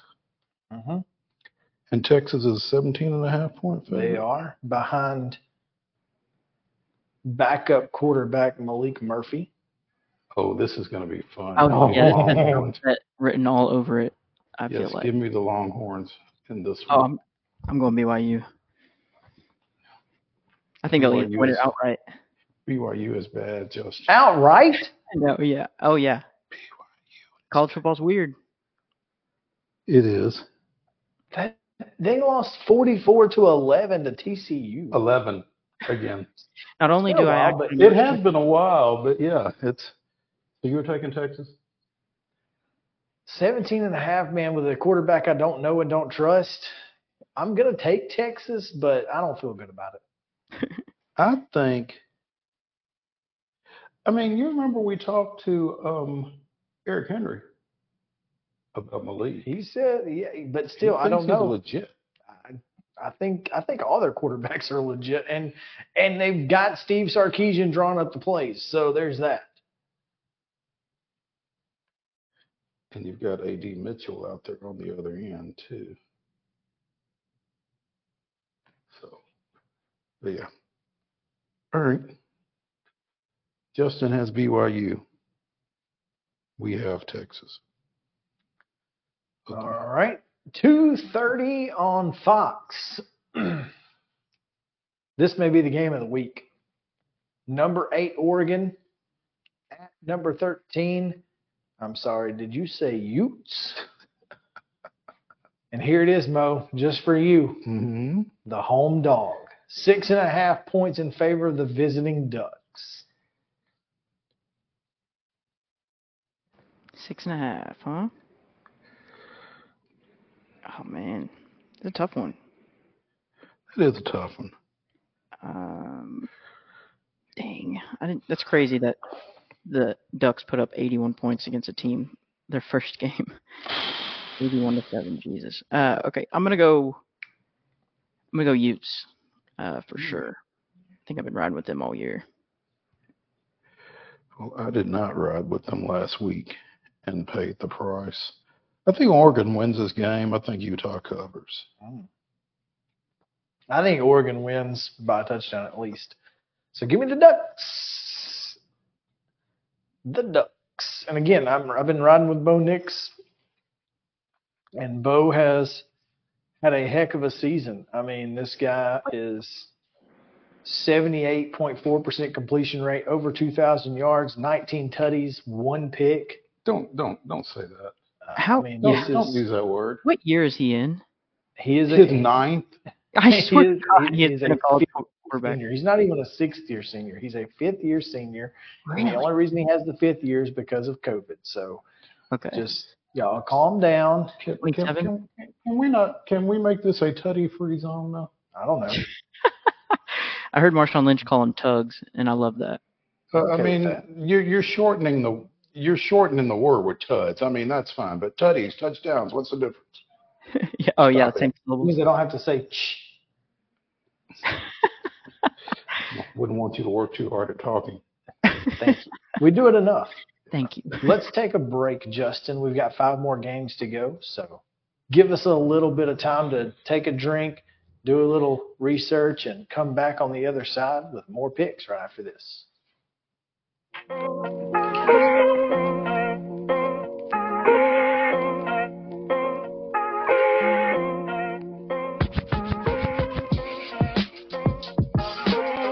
Mid-Tennessee Bone and Joint treats your orthopedic injuries and existing conditions. Our trained physicians will get you back in the game faster.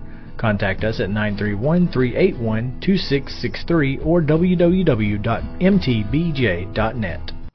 With Lee Company technology, the best handymen are hands-off. Lee Company techs have been using visual findings and other smart technology tools for years to add transparency and virtually take customers along. You see what we see, whether we're in a crawl space or on a roof. With Lee Company, technology helps us help you, no matter what's happening in the world or at your house. Jones & Lang Sporting Goods here in Columbia has been outfitting teams, officials, and anybody else from T-ball to college for 50-plus years. Be sure and check them out at 931-388-8060 or online at jonesandlang.com. Jones & Lang Sporting Goods, the look of a winner. Zion Christian Academy, zioneagles.org or 931-388-5731. You can schedule your appointment. Go tour their campus. It is beautiful over there, and you're definitely going to want to see it. Again, it's zioneagles.org. Give them a call, 931-388-5731, and schedule your tour today. Mockingbird Title and Escrow is an attorney-owned and operated full-service title company in Middle Tennessee. We get your deals closed without worry and fuss. We're a family business that offers the highest level of expertise in our industry when it comes to closing and funding your real estate transactions. And it's a job I really love. I'm passionate about this. I'm enthusiastic about this. I like to think we're pretty well rounded and can deal with a wide range of needs and a wide range of clients. Call 615-274-8698 today. Mid-Tennessee Bone & Joint has been the official sports medicine provider for Murray County Schools for more than 40 years. We specialize in orthopedic service, and our Ortho Quick Walk-In Clinic lets you bypass the ER. Visit us online at www.mtbj.net. This is Chris Yao with Main Street Sports Today. Every show, Mo Patton and I welcome friends from all across the sports landscape, from high school coaches and reporters to national, college, and pro sports personalities. You never know who might stop by for a chat. She's on Thinking Out Loud, presented by Regions, and Out of Pocket with Alyssa Lang. It is, in fact, Alyssa Lang. I'm a little nervous. I'm going to lower the bar for guests now. Oh, no. Apologies in advance. It sounds like SEC Commissioner Greg Sankey. You got that radio voice. I going. do. It's a good sound. Thanks for radio, too. As do we. And then here's the other thing. You guys, you're spot on with the name. Everybody wants to be on Main Street. Everybody wants to be on Main Street. So, and we reach every main street in Middle Tennessee, Coach? Yeah, that's it. Perfect. So when you are on Main Street and you are moving, you gotta love it. Like you're moving. I was impressed. I'm glad someone...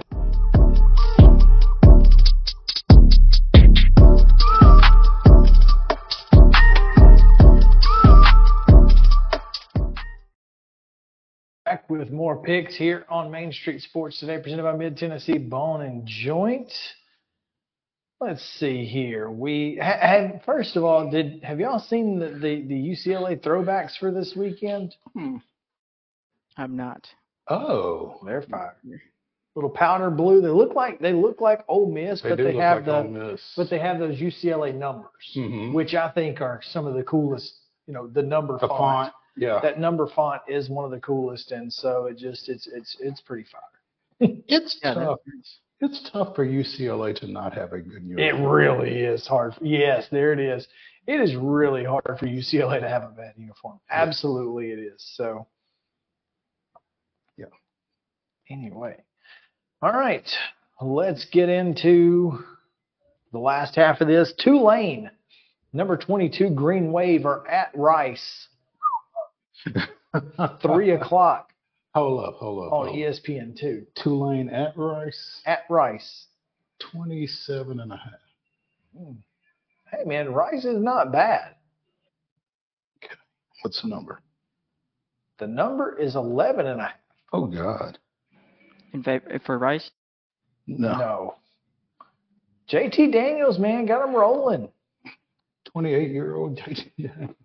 You want to talk about a guy who's in his 47th year? That's him. I still think Tulane covers the 12 or 11.5. I don't think there's any question. Yeah, I agree with that.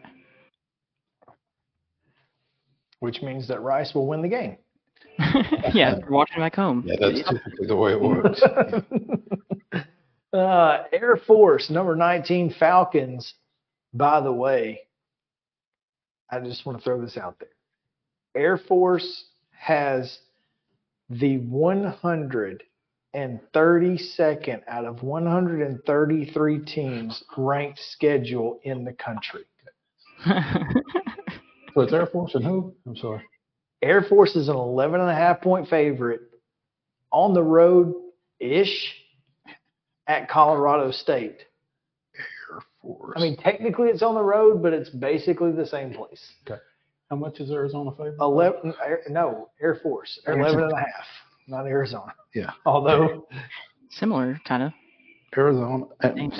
Air Force is an 11.5-point favorite at Colorado State. Mm-hmm. Yeah, it's a pretty short trip. Colorado Springs to Fort Collins. Yeah, it's not far. Yeah. And it's the same exact thing. So it's on CBS Sports Network if you want to watch it at 6 o'clock. I've got the Rams. You know what? I'm kind of leaning in that direction as well. I think Colorado State kind of showed me something against Colorado, and now obviously they had something to play for, whether it was real or imagined. Even also on the road against Middle, man, they showed some resolve. What's the line? 11.5 Air Force. I mean, I like Air Force to win the game. I just don't know that I like them to win it by 2 scores. JK? I like Colorado State in this one for sure. Well, not for sure, but yeah, as sure as we can be. Yeah. 6:30 on NBC. Ohio State goes to Wisconsin, where they will jump around if they're not getting beat too badly. 14.5 points in favor of the visiting Buckeyes. This one's on NBC, by the way. Another one of those games, man. It really is. Man. What's the line you said? 14.5. Man, that's low, I feel like. I'm going to take Wisconsin. Let's do it. Let's ride, cheeseheads. I am inclined to take Wisconsin as well, but I never know when Ohio State is going to come out pissed off and right, put up 70. A 40 burger on somebody, you know. The fact that they have the ability to do it but don't always do it is really frustrating as someone who picks against the spread. There's no question. Yeah, yeah. Because you know they can do it. It's whether or not they will choose to do it. So, I like Wisconsin too, but I don't feel good about it. Yeah, not confident at all. Yeah, let's go with the Bucky Badger to cover. Vaught Hemingway Stadium, SEC Network, 6:30. Vanderbilt travels down to take on the number 12 Ole Miss Rebels. The number is 25.5 points. I don't think 25.5, and I don't think that's nearly enough. Yeah, I agree with that. Going Rebels for sure. What Rebs? Yeah. Run that. This is just deadly. 25.5. Mm-hmm. It's going to be one of those 42-10 games or something, and that's where I'm at. Ken Seals is expected to get the start yet again. He has taken care of the ball considerably better than A.J. Swan.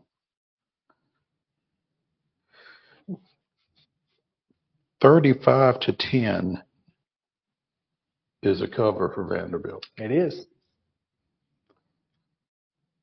35-14 is a cover for Vanderbilt. It is. 42-14 is not. I'm going Ole Miss. All right, there you go. At home, they'll be wearing those beautiful uniforms. Will the UCLA Bruins, the number 23 Bruins, hosting Colorado? Colorado is a 17.5-point underdog in this game. 17.5. 17.5. 6:30 on ABC, so not quite Pac-12 after dark. It's prime time. It is prime time. 4:30 in the afternoon there, but yeah. Do I even need to say it? No, you don't. we know. Cool. You riding with Prime, JK? Yes, sir. Yes, sir. Back against the wall. That's when he's his best. You know, I think Deion's going to find a way to make it personal. Yep, he's going to Michael Jordan it. You're so right. Yeah, exactly. I'm taking Colorado to cover. I am too, as are 73% of the general public. But no All pressure. right, bonus game real quick. We got about a minute to go. So Tennessee is a 3.5-point favorite at the Great Big Grocery Bag of Kroger Field. JK? Sorry, say that one more time. My fault. Tennessee, 3.5 points at Kentucky. Oh, yeah, I'm going Tennessee. Right all day, balls. I'm going Vols too. Ditto. What a low spread. But I guess I'm thinking that because I'm a fan. I think Tennessee wins by at least a touchdown. At least. At least. Yeah. And maybe by 10. Or more.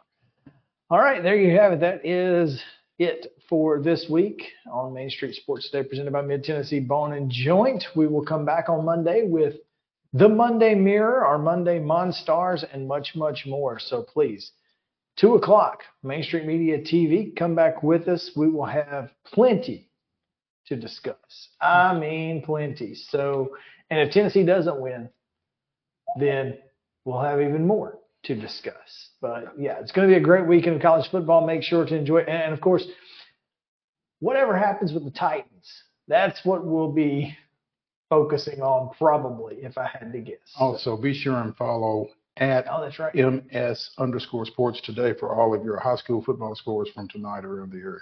That's right. All right. We'll see you guys next week, Monday, 2 o'clock, right here on Main Street Media TV. Have a good one.